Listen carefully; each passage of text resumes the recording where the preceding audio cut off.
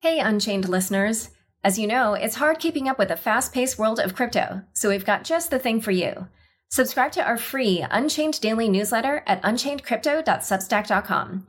You'll get the latest crypto news and original articles from our reporters, as well as summaries of other happenings and bullet points, plus our meme of the day, all curated and written by our amazing team. It's still your no-hype resource for all things crypto, just in newsletter form. Sign up at unchainedcrypto.substack.com. Again, the URL is unchainedcrypto.substack.com. Hey all, I'm sure you've been following the dramatic news about Do Kwon. The recent arrest warrant a South Korean court released, the revelation that he is not in Singapore, which until recently was the place he called home, and finally, just before the publication of this episode, Interpol's issuance of a red notice to arrest Do Kwon, which went out to law enforcement worldwide. After the arrest warrant was issued, Kwon published a tweet thread that began, quote, "Dear CT," meaning crypto Twitter, "I will tell you what I am doing and where I am if 1. We are friends. 2. We have plans to meet. 3. We are involved in a GPS-based Web3 game. Otherwise, you have no business knowing my GPS coordinates."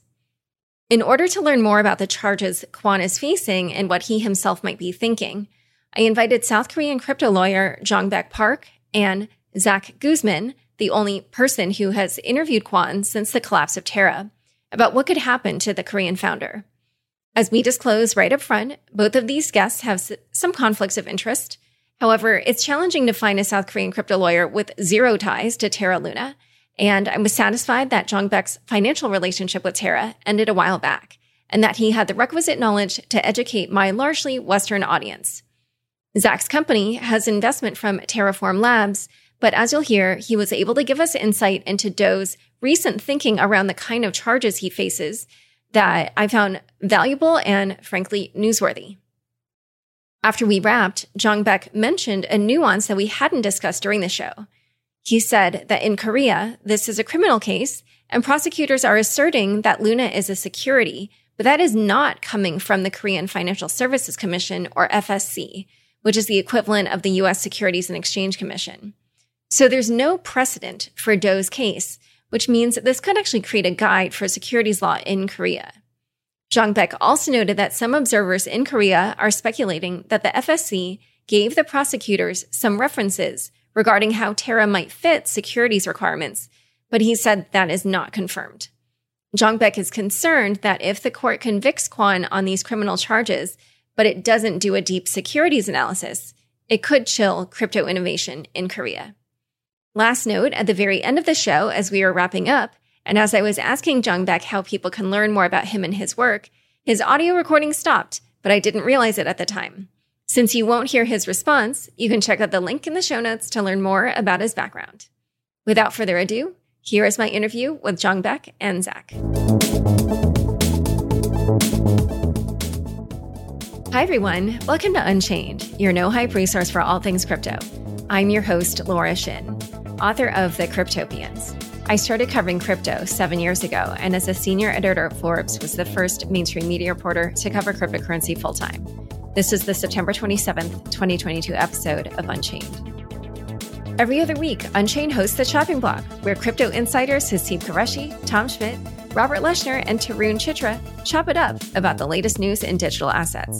Get the latest episode on YouTube and all podcast platforms. Chainalysis demystifies cryptocurrency by providing industry-leading compliance, market intelligence, and investigation support for all crypto assets for organizations like Gemini, Crypto.com, and BlockFi. Maximize your potential with the leading blockchain data platform by visiting chainalysis.com/unchained. Whether you're crypto curious or a C-suite decision maker, you have to check out Web3 with A16Z, the chart-topping technology podcast about the future of the next internet. Listen to Web3 with A16Z on Apple Podcasts, Spotify, or wherever you get your podcasts. With the Crypto.com app, you can buy, earn, and spend crypto in one place. Download and get $25 with the code LAURA, link in the description. Today's topic is Terra, Do Kwon, and the legal fallout in Korea. Here to discuss are Zach Guzman, journalist and Coinage host, and Jong-Baek Park, partner specializing in blockchain and crypto assets at Bay, Kim & Lee. Welcome, Zach and Jongbek. Thanks for having me. Thank you for having me. So we should just start with some disclosures up front because you both have connections to Terra. So Jongbek, can you briefly explain your connection to Terra? Yeah, we advise on some legal aspects of Terra project in early stage before they adopted the new algorithm. Okay, but your financial relationship with the company does not persist to this day? Yeah, I don't have any financial relationship as of now. Okay, and Zach, you also have a conflict. Can you explain? Yeah, as we disclosed before, Trustless Media, the parent company that kicked off, that is a Web3 media incubator that started Coinage, has Terraform as one of our investors among many. And that is a disclosure we made before we started to dig into what happened with Terra. So despite these conflicts, I invited Jongbek since, as you mentioned, you no longer have that financial relationship, but you are intimately familiar with the case and the Korean legal scene. And Zach, you're here since you are the only person, I believe, to have done an interview with Do Kwon since the collapse of Terra. So listeners of this podcast have heard about the algorithmic stablecoin Terra, whose implosion, along with that of its sister coin Luna, wiped out $60 billion of the crypto markets in May, taking down a number of other entities, such as Three Arrows Capital, Celsius, and Voyager, along with them. And in the last week, a South Korean court issued an arrest warrant for Terra's leader, Do Kwon. And Kwon, who had been living in Singapore, may no longer be there. But before we get into all these details about the arrest, I wanted to start by filling in the background of the Terra Luna story in South Korea. So Jongbek, describe for us how Terra rose and fell in Korea. How big of a phenomenon was it with everyday Koreans? As you know, Terra came up as a very sharply as one of the major stablecoins in the global market. It's the same with Korean market and the Korean people or investors. And then the same thing applied to their collapse. Abruptly, it came to Korean people and regulators and the country. So when the collapse broke out, many people and the regulators were shocked about the sudden thing. And then since then, Korean community and society were wondering how the Korean investigators or prosecutors will react to that phenomenon. Because there was some very big issues about their legal nature. And the many people who were damaged from the collapse of the Terra and Luna. And then there was some big discussion about whether it is securities or not, or it could be subject to some criminal acts or criminal behaviors. But finally, the latest news in Korea was that prosecutor's office issued arrest writ against Do and some other people involved on the reason that Terra and Luna could be securities, especially investment contract securities, and it could be followed in some category of criminal behaviors like fraud or some fundraising without permission, especially with the charge of infringing Capital Market Act, which provides the securities definition and then some penalties regarding infringing of such the securities registration statement obligation. So the reason why the prosecutor office applied Capital Market Act based on Luna could be investment contract securities is not known, because prosecutor's office keep the reasoning very secretly as of now. So we do not know the details of their reasoning. Yeah, that's the full description of what happened in Korea, very briefly.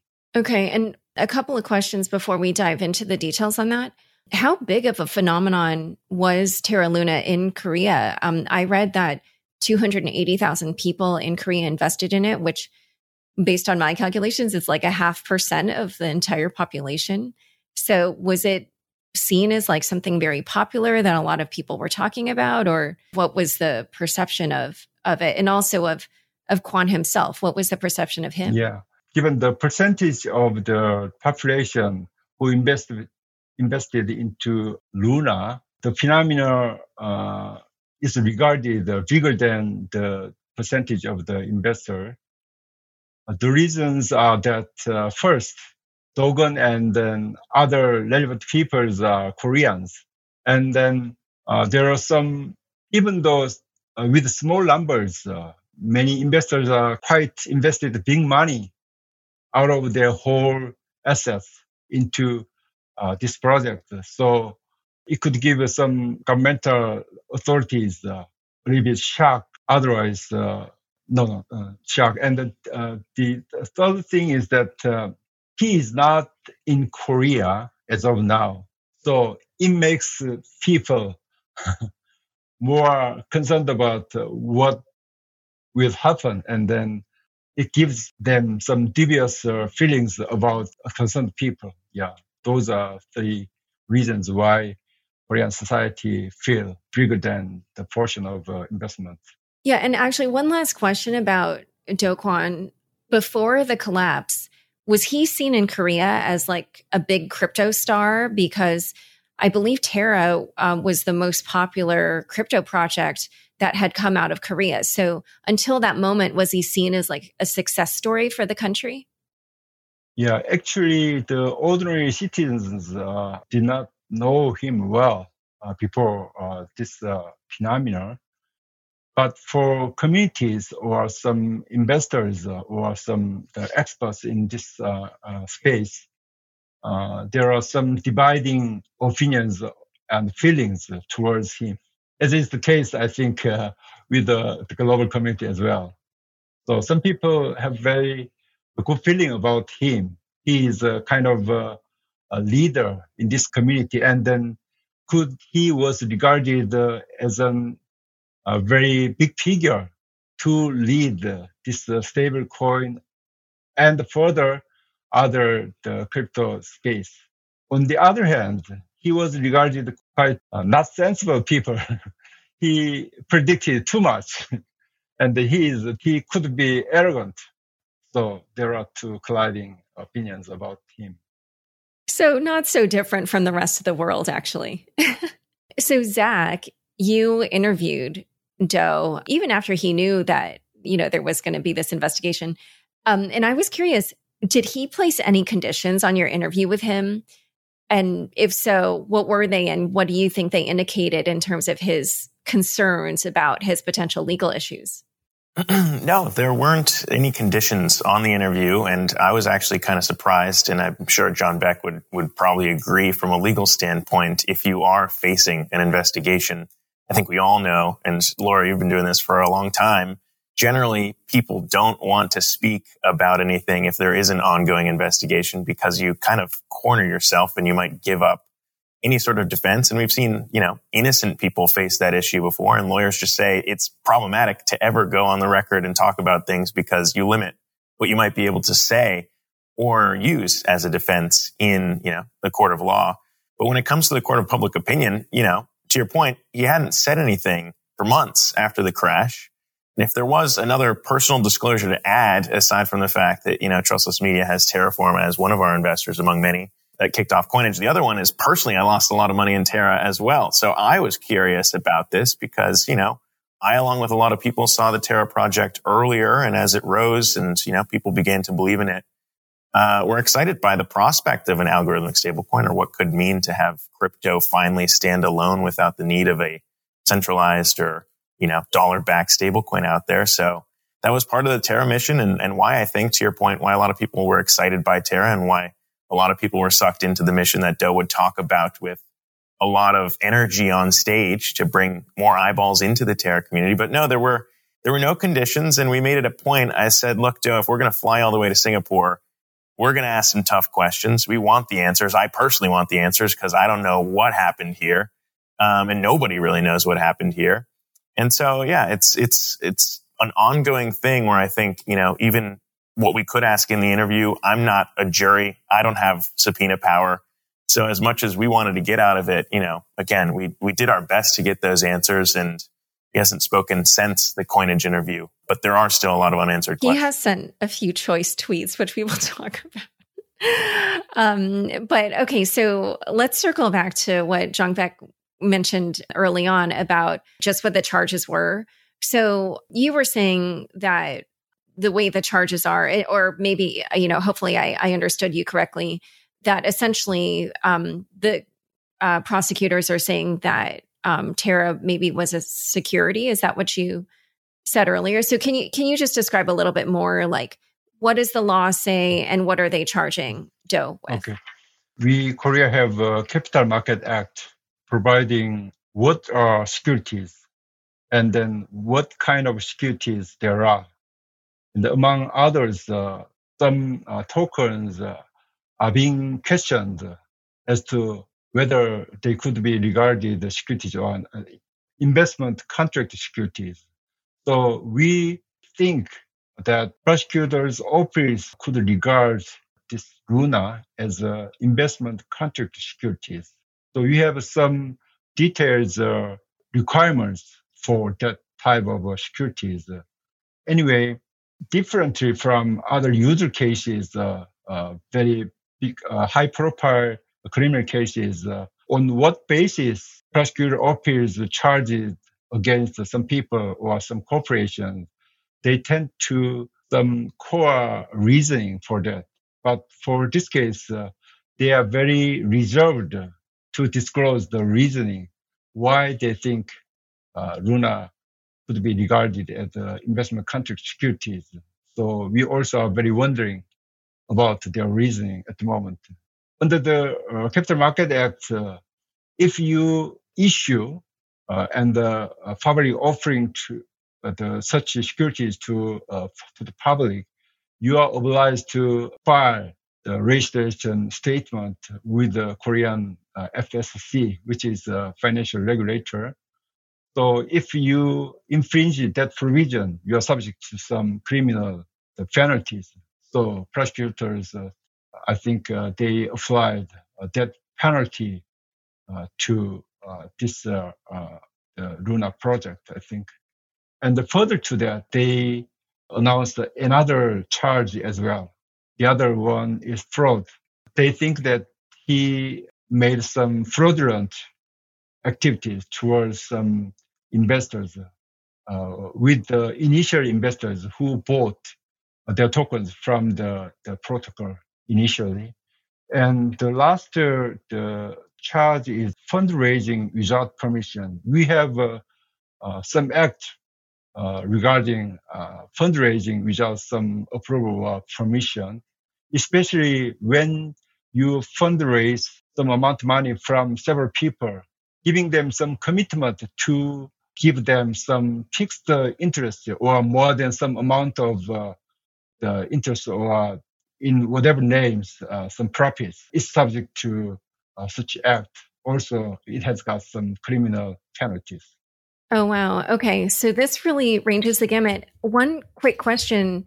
So earlier when you said that the legal community is wondering what the prosecutor's reason is for saying that Luna is a security, you may not, I don't know if you're aware, but in the US for a few years now, there's been a big question here over when crypto assets are securities versus when they're not.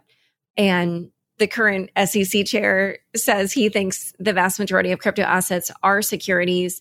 You know, his predecessor kind of had a similar view, not as severe. There's a lot of other regulators and lawmakers that disagree with that. So in Korea, is it the same where there's a lot of disagreement amongst regulators and lawmakers over how many crypto assets are securities?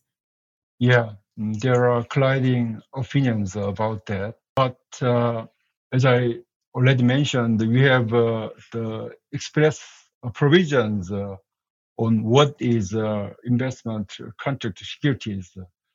The test is quite similar to how we test under the US laws, right? But on regarding what tokens could be subject to such securities is quite controversial. So with all current crypto exchanges, they reviewed their listed tokens. If their listed tokens are securities or not, they collect some legal opinions regarding whether their listed tokens are securities or not, which means that they do not list any security tokens at the moment. So some tokens, which is quite controversially debated as to the securities character, is quite few in Korea.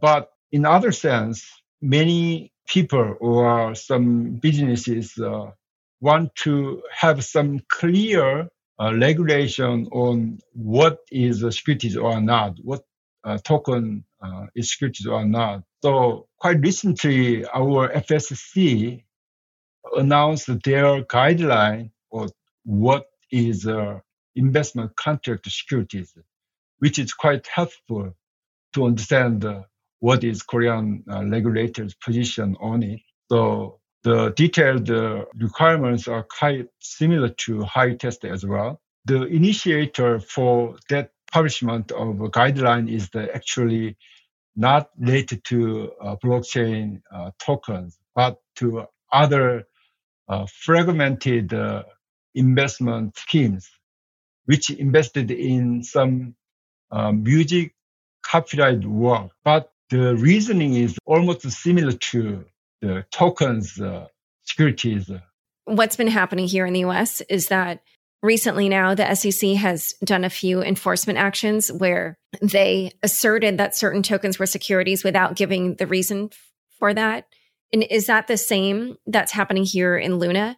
Because lawyers here are saying, oh, this is the SEC's way of establishing jurisdiction without having to justify how they have the jurisdiction. So is there a sense also in Korea that the Terra Luna debacle is being used basically for the financial authority there to assert that certain tokens are securities without having to justify their position? So far, Korean financial regulators have not expressed any public statement or positions towards whether it is securities or not. Laura, can I jump in and ask a follow-up on that too? Because, it's interesting too, because your new president also ran on a pro-crypto stance pre-Luna crash. And I feel like there was a lot of pride in the Luna project from what I could gather on the outside looking in. As Laura said, it was the most popular crypto project in Korea.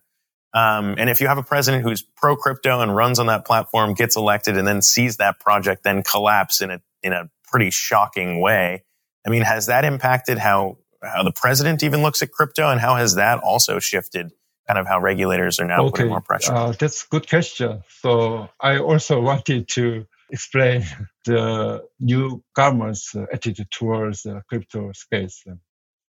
Actually, from the election phase, new administration expressed the very friendly attitude towards crypto and relating businesses. So from the presidential campaign stage, they expressed we will support ICO, which was forbidden during the previous administration. The way to allow ICO was IEO, which means that in the exchange offering. And the other thing is the new government have some strong willingness to foster NFT or other type of crypto businesses. But regarding if they go to STO on securities tokens, they also want to have very cautious attitude, because if they allow some security tokens, they realize that Capital Market Act needs to be amended, which takes a long time. So the current position about the STO or securities tokens is that we have to confess that it will take a little bit long for us to amend such a capital market acts, allowing some security tokens or institutionalizing tokens. In the meantime, they will publish some STO guideline, hopefully by end of this year. So they are preparing some contents for that. The other thing they announced is that before the amendment of the Capital Market Act, they will actively implement sandbox projects, which the business think that their project is very innovative, adopting token economy or some other valuable businesses, giving very positive influence over Korean economy. So that's the core policy of the new registration. But regarding securities type tokens, they are also very cautious attitude as of now. Yeah, actually, what you just mentioned there, it sounds similar to something that one of the SEC commissioners, Hester Peirce, who's very pro-crypto, has proposed here. She calls it the token safe harbor, but it sounds similar. I wanted to ask you now about the second charge that you mentioned about the fraud. So what were did the prosecutors give any examples of the statements that they were looking at in terms of, what they felt constituted the fraud? Of course, all charges is not definitely will be accepted by the court judgment. Yeah, it's not. But anyway, according to their probable arguments or reasoning, I think with some tokens which was sold from the protocol at initial stage, not sold through the exchanges or others, right? They had some like before the network launched. You mean, like in the pre-sale or something, or? Yeah. Because I guess that their reasoning could contain that the issuer or the seller did not disclose all relevant information properly to some proper level, which is regarded reasonable. So it's a kind of misrepresentation, I think. I guess that is the reasoning for such a fraudulent behavior charge. Okay. And Zach, I know you've done a ton of reporting on both Doe and Terraform Labs. And I wondered if you saw any potential either actions or statements by any of those actors that you thought investigators might be looking at or that might trip up against some of these charges that Jong Baek mentioned. Yeah, I mean, that's to me what's pretty interesting here, right? When we talk about failure versus fraud, and that's kind of what the Coinage Media interview with Doe kind of gets at is, if there were those issues before, it's kind of interesting to see prosecutors bring them, if those were the issues at launch, why they bring them now post crash, and why the president goes from being pro crypto to not very crypto friendly after the crash. It's almost like the optics are leading kind of what's happening in terms of the investigation. And obviously, ex post facto, I'm sure prosecutors might not be giving it that much attention, but now it's a huge thing. And a lot of people, including myself, lost a lot of money in it. So it changes kind of the way you look at it. When we were chatting with Doe in Singapore about some of the prospective charges, obviously that interview was pre the announcement around the charges. But obviously, in the months after the crash, there was this investigation happening. So he was well aware of what could happen. And he stressed, not in the interview, but it was off camera as we were leaving, kind of the Capital Markets Act charges that could be brought and how he felt that those would be kind of a catch-all. And I appreciate the questions you're asking, Jong Baek, because, a lot of times I think Americans watching this all play out might assume laws there are the same as the laws here. And obviously every crypto founder is dealing with regulations across borders and having to deal with regulators in every country. But he did kind of stress the point that, capital markets is kind of a catch-all in his words. Obviously, I'm not a lawyer and don't know anything about Korean law, but he stressed to us that it was kind of a different charge that might be one that he wasn't necessarily prepared to face at the time to go back to Korea and talk about, because as it sounds like we're hearing now, it's a bit of a wishy-washy catch-all thing, depending on how prosecutors want to go. But that was one thing that was different than, I guess, some of the other charges. And I appreciate the line of questioning here because, John Beck, it sounds like the Capital Markets Act is a bit of a catch-all for anything that could be related to disclosures around some of these things or the way that regulators view them as securities, which, to Laura's point, is also a bit of a mess here in the U.S. when it comes to what is and what is not. Wait, I'm sorry, Zach. Did you just say that Do Kwon said that if he was charged with a violation of the Capital Markets Act, that he would not go back to, you said he was not prepared to go back to Korea to face that. So what did those words mean? When we asked, and the exact words in our interview was, look, how are you prepared to face some of the charges that could come from this? And his response to that was, look, when you're dealing with due process, it's not a question of whether or not you're prepared to face them. It's what you will provide to the prosecutors. And he said that he wanted to be as honest and transparent as possible. In the moment since that interview, people could look at that and say, how honest and transparent is it now if you have prosecutors saying, you're on the run and you're not answering our questions? That becomes a question of how honest and transparent is that. But no, the capital markets thing was a stress point around whether or not it was an insight, and the interview was an insight into how Do was preparing to face some of this as his defense strategies were kind of being mounted. And it was a question of, okay, how are prosecutors going to play this on the offensive? That might dictate how a man plays it on the defensive. And capital markets was one charge that he specifically said is kind of in the camp of, all right, that's up to kind of the prosecutors. And it's no different, I think, than here, where, you've got a lot of people dealing with NFTs who are facing charges now around insider trading, in that case with OpenSea. And it's a question of, well, that's not really defined if an NFT is a security. So I don't know how prosecutors are going to play that one either. And so that was one distinct from fraud and the other charges that Jung Baek's kind of bringing up, that Do mentioned in the interview off camera, that capital markets controls charges would be distinct in his eyes as far as ones that he felt less comfortable going back to Korea. And what is that, capital markets controls? I think the charges tied to the Capital Markets Act that Jung Baek is describing. And Jung Baek, I'd be curious to kind of know a little bit more about that as well. I mean, it sounded like you're describing the Capital Markets Act as kind of a catch-all for securities issues. But I mean, I was kind of curious, as a lawyer who knows the law better than probably we do, were you surprised to kind of see the way that was one of the charges they listed there, or what was kind of the legal reaction to seeing? Before we go into that question, Zach, I just want to make sure I fully understand what you were saying. So are you saying that Do was saying if he was charged with a violation of the Capital Markets Act, that he would not go back to Korea because he basically felt that was an unjustified charge? Is that what you were saying there? Yeah, he was saying that, obviously this interview happened before the charges came out. So we were just talking prospectively about where do you see this investigation going and what are the potential things that could happen. And one of the things that he raised was the Capital Markets Act is a bit of a catch-all right now, similar to kind of the way that the U.S. still hasn't figured out what crypto is. Is it a security? Is it not a security?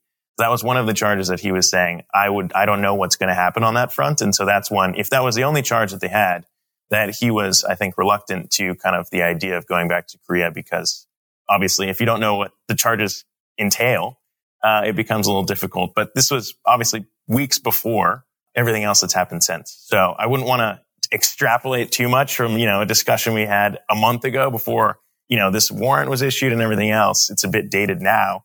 But it was just, again, our interview was a discussion into how do you see this playing out in the fraud versus failure, which I think is the most fascinating thing here, because now you have all of a sudden, basically it wasn't an issue when it was working fine and no one had lost money. But now you have the project collapsed and a lot of people, including myself, lost money. And now there's the attention on it and trying to figure it out where there wasn't that attention before. And even the president was pro crypto. So you can see how quickly these change depend on, I guess, the events of what happened. We're going to talk a little bit more about, the legal process. But first, a quick word from the sponsors who make this show possible. Eager to make more informed decisions around crypto using data you can trust? Chainalysis is here to help. Chainalysis demystifies cryptocurrency by providing industry-leading compliance, market intelligence, and investigation support for all crypto assets for organizations like Gemini, Crypto.com, and BlockFi.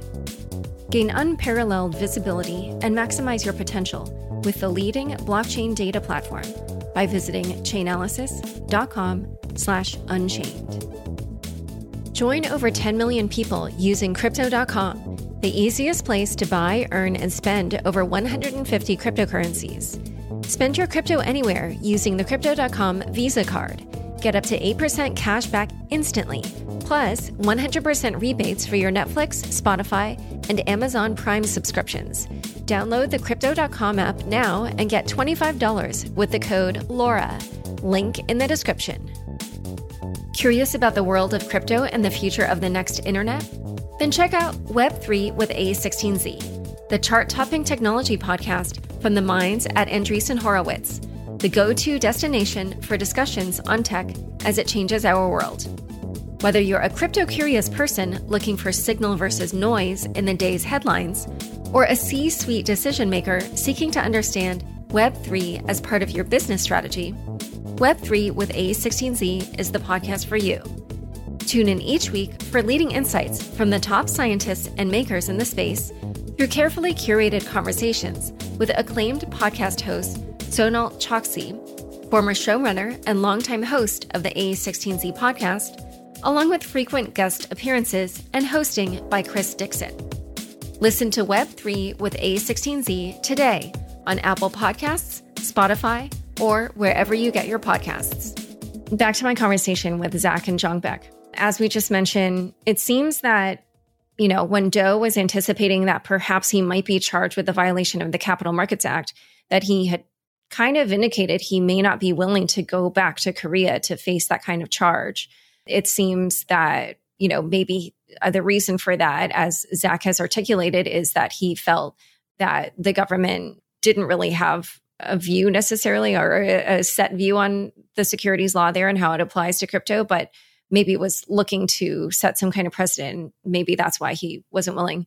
But, after the court issued the arrest warrant, Singaporean police reported that Do Kwon is actually not in Singapore, which, Zach, I know you interviewed him there and he has been living there, in recent times. However, after this news broke, Kwon then tweeted that he was not on the run. So, Jongbek, I was curious, how did this tweet play out in Korea? What is the perception of whether or not Kwon actually is on the run?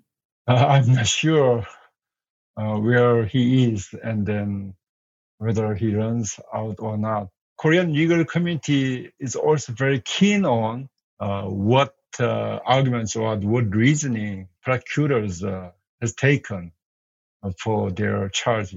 And then it is quite rare for Korean prosecutors to apply this the infringement of Capital Market Act to tokens. And then, as I said, Korean financial regulators, FSC, never expressed their official interpretation or their guidelines on what kind of token could be security or not. So I'm not sure whether he can come to Korea or not. But regardless of whether he come to Korea or not, the process will take long, I think, because there could be very strong argument and counter arguments regarding whether it is security or not, because we never had some precedence over it. And Zach, were you surprised when you found out that Do was no longer in Singapore, or based on your conversation, is that what you had expected, that if that was the charge, then he would try to avoid it? No, I mean, we had a discussion around, why he was in Singapore. And I think that was something that came up in our interview, which anyone can watch at Coinage.media. It was, hey, it looks bad from the outside looking in. You're not in the country where they're bringing these charges. You're a Korean national. You're not there anymore. Why are you in Singapore?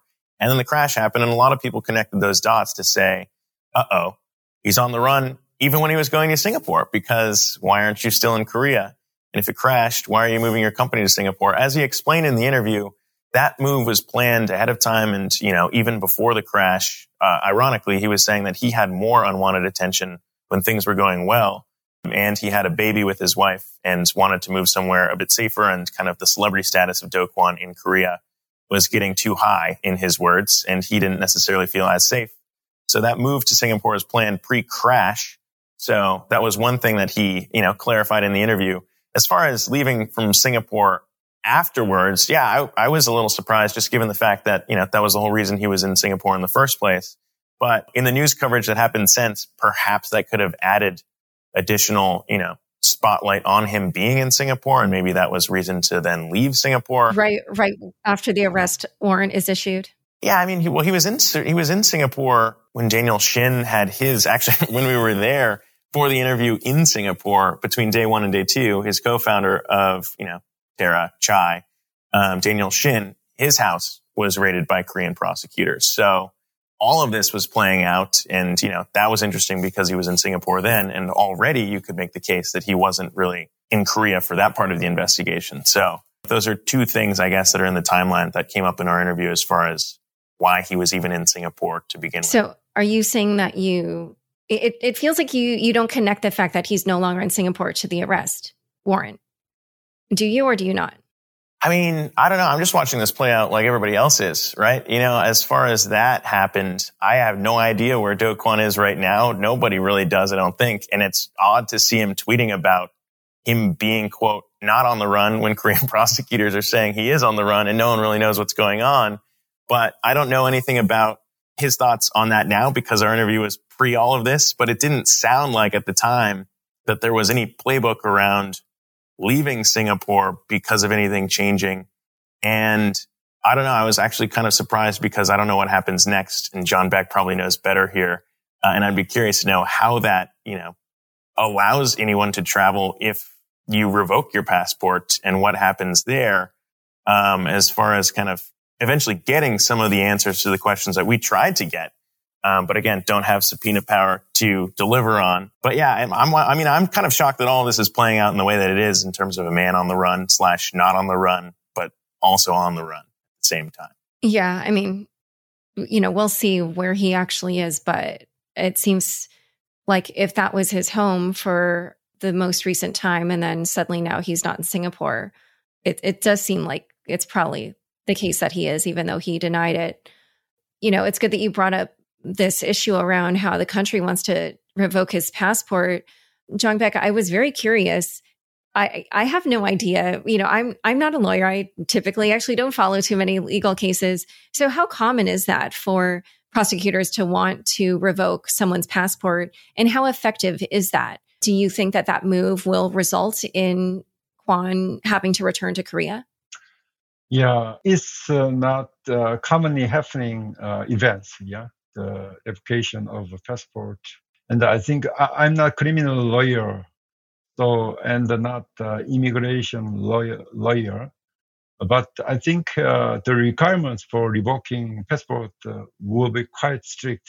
But given the importance of this case, I think prosecutors will try to fulfill such requirements. And I think they may fulfill these requirements. Once the passport is revoked, I think they will have a door to Korea. And so I don't know how this works.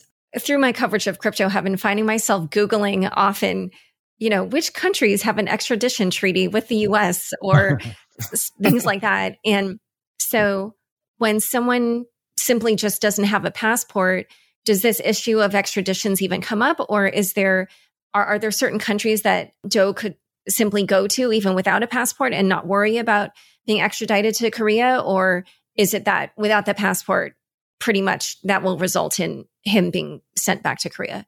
How does that, what are the options there, if any? So what are your two options? At first, being revoked? Or what I meant was more like paths. So let's say that the passport is revoked. Then is there any possibility for Joe to still avoid going to Korea? Or will he pretty much without that have to go back to Korea? I think once passport is revoked, there wouldn't be no other way not to return to Korea, I think. I remember that there was a very high-profile case regarding revocation of passport in a few years ago with a different type of case. But with that case, I think through some embassy in some relevant country, she through that embassy in that relevant country returned to Korea, I think. But as I told you, the requirements for revocation of passport, I think, are very strict. Oh, meaning that prosecutors may not be able to revoke it. Is that what you're saying? I'm not sure, but I think they made some saying about the possibility of revocation. I think that they have some preparation for fulfilling that requirement, I guess. Okay. So if you were to place some percentage on, the likelihood that it won't be revoked, what percentage would you give it? It's not easy to give some percentage. More than 50%? If I were a criminal lawyer, I could give you a more exact number, but I'm not. So, yeah. Okay. And last thing I wanted to add here was that the prosecutors have asked Interpol to place Doe on the red list, which obviously would get the international community, policing community, galvanized to help bring Doe to justice in Korea. So again, seems like there is going to be a lot of pressure on him. So now let's talk about the fraud versus failure issue. I know, at least in the crypto community, that a lot of people feel that Terra was more of a failure than a fraud. And I've heard people say things like failing at something is not a crime.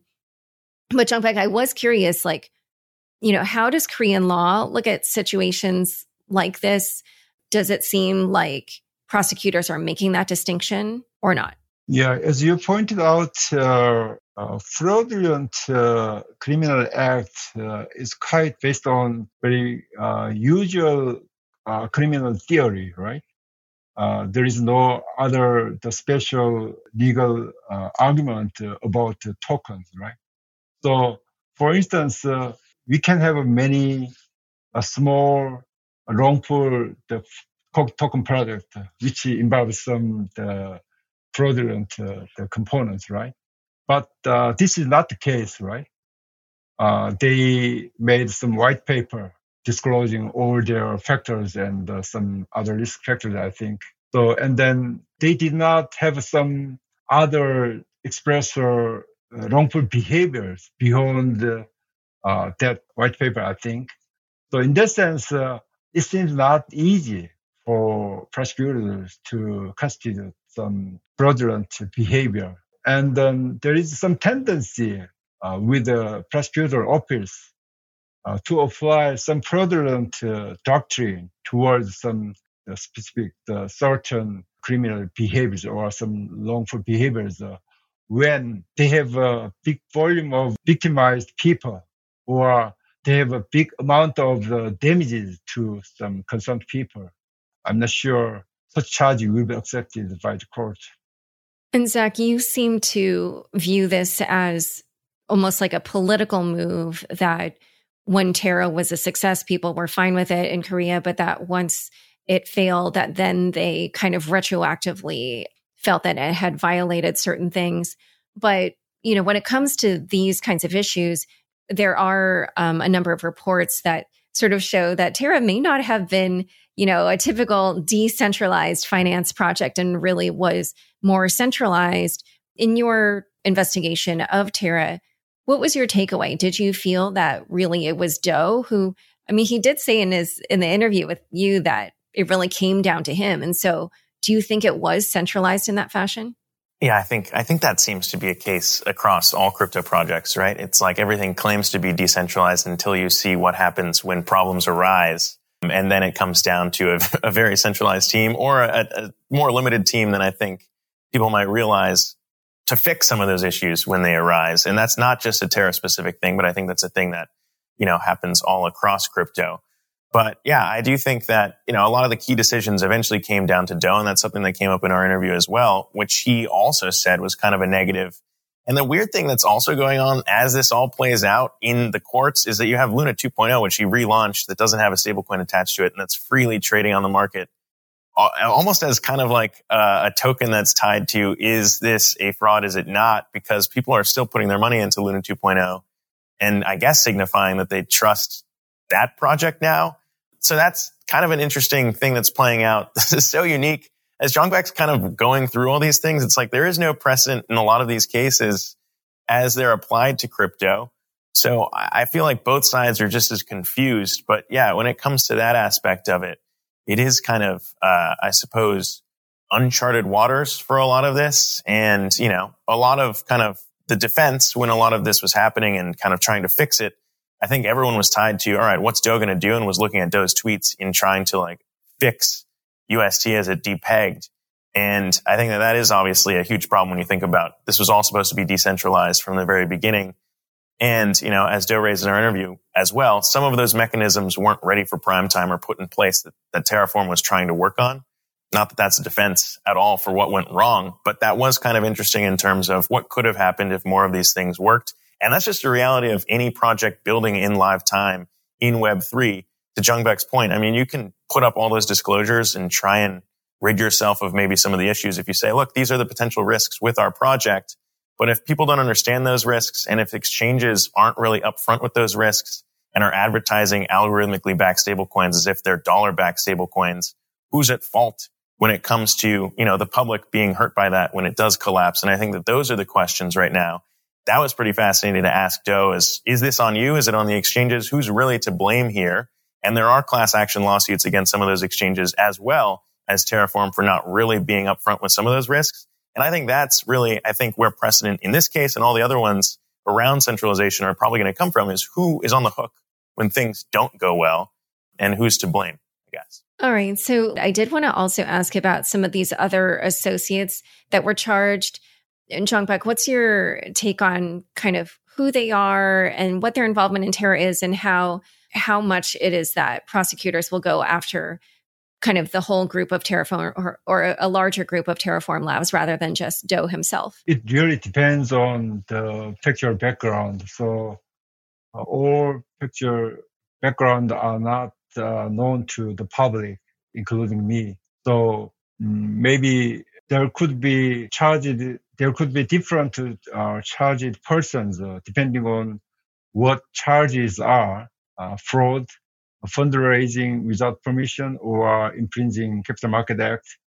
So maybe the subject activities could be different, I think. So the extent of the charged people could be different depending on the charge themselves. For instance, in case of fraud, if you collaborate with others, regardless of how many people are involved, or there could be some core actors, right? And then infringing Capital Market Act has very complicated requirements, right? As you might know, you should invest in some money or monetary value, and then invest in some joint enterprise, which is mainly conducted by other peoples. And then finally, they should get some right to receive some profit arising that the joint enterprise. So in that case, for certain people to be charged against infringing Capital Market Act, you should act all those the components together. For instance, if you are just involved in developing some algorithm, protocol, you are not subject to such a violation of Capital Market Act, I think. And I was also curious, do you think there's a chance that prosecutors will, or the government will seize either Do's or Terraform Labs financial assets? They have their own way of freeze assets in accordance with some enforcement act, I think. But I'm not sure there are some real assets in Korea as of now. Some of it is Bitcoin, as Do revealed in the interview with Zach, which, unless it's held on an exchange, I don't think they're going to be able to get that. And then one other thing I wanted to ask, just nuts and bolts. So what are the minimum and maximum sentences for these charges that Do is facing? Oh, or maybe there's not a minimum, or I'm not sure. Depending on the kind of the charges, degree of penalties differs, right? So fraud could be minimum 3 years free imprisonment, but if it involves the bigger amount, there is a special law increasing some minimum imprisonment period, I think. For instance, 5 or 10 years, right? For minimum? Yeah. And is there a maximum sentence? As I told you, I'm not criminal lawyer, but I can check very promptly. If time allows, I will check. Zach, I want to ask you, did Do talk at all about how he felt about the prospect that he might go to prison? Yeah. I mean, honestly, that was pretty fascinating. And again, this is someone who was, I think, heralded as the founder of a top 10 crypto project just months before, was seen as one of the most, loud, eccentric, and accomplished crypto founders to go from basically 0 to top 10 in a matter of years. And then flash forward a few months and I'm on the streets of Singapore as he's left his home country asking him about the prospects of jail time. It's a wild night and day kind of situation in crypto for a project like that. And pretty wild for anyone who followed it or lost money in it. But yeah, the question was, what are the prospects and how prepared are you to face these charges? And, the realistics, as Jeng Beck's describing there, is jail time. And are you prepared to go back to Korea for jail? And his answer to that in our piece on Coinage.media was, look, life is long, is what he said. And I was kind of struck by that. I stopped on the street when he said that because pretty wild to think about, all of this falling apart. And then the prospect is, okay, I could be in jail. And he was prepared for that. It's almost as if, if the charges are brought and I'm found guilty and I have to go to jail, life is long. And if that's the way it's looked at, then, that's what happens. It's fascinating too, I think, from a character study. I mean, Do is a guy who served in Korea's military and does feel attached to Korea. And that was kind of the line of questioning was, look, your family's there. I mean, do you feel like you want to go back? And I think there was a sense of that. And obviously, no person who's brought to kind of face charges ever does so, I guess, or ever would have kind of, the thinking that, okay, I can face these charges on my terms. That's not the way that we do things here in the U.S. either. You kind of face them when the lawyers say or prosecutors say, these are the charges and this is how you have to face them. So that's kind of an interesting piece. But, at least is what he told us is life is long. And if I have to face those charges, I'm convicted. You got the sense from that, at least, that he was prepared to face the prospect. Yeah, given that statement and then the fact that he wasn't in Singapore after the arrest warrant, those things obviously are at odds with each other. Yeah. So there's a lot that seems at odds through the whole story, right? It's strange, the way that everything kind of played out. And there's inconsistencies there for sure. Especially if you think about failure versus fraud and the prospects of the risks that Do and everyone at Terra for sure were aware of, not even just for a dollar peg stablecoin, but any currency in history that tries to stay dollar pegged. Those risks are obvious to anyone who's ever studied economics. And so the inconsistencies there, if you appreciate those and understand those, to say, oh, wow, this went to zero and I would have never guessed that this could have happened, also seems pretty inconsistent as well as far as risks and disclosures are concerned. So yeah, there's a lot of inconsistencies that we raised and kind of held Do to account to in the interview in that 2-part series. Yeah, I mean, I definitely would say like the level of arrogance he showed and then, the history of algorithmic stablecoins, which largely have all failed, it just, again, doesn't compute. So maybe we're not going to find out because are you close to? For ordinary fraud, it's subject to less than 10 years imprisonment or $20,000 around the penalty and fine. And then, as I told you, if the damage is over a certain amount, like 5 billion Korean won, it's subject to lifetime imprisonment or more than 5 years imprisonment. Okay. And so I don't know the exchange rate, but I'm assuming Terraform Labs the Terra project is above that threshold. Yeah.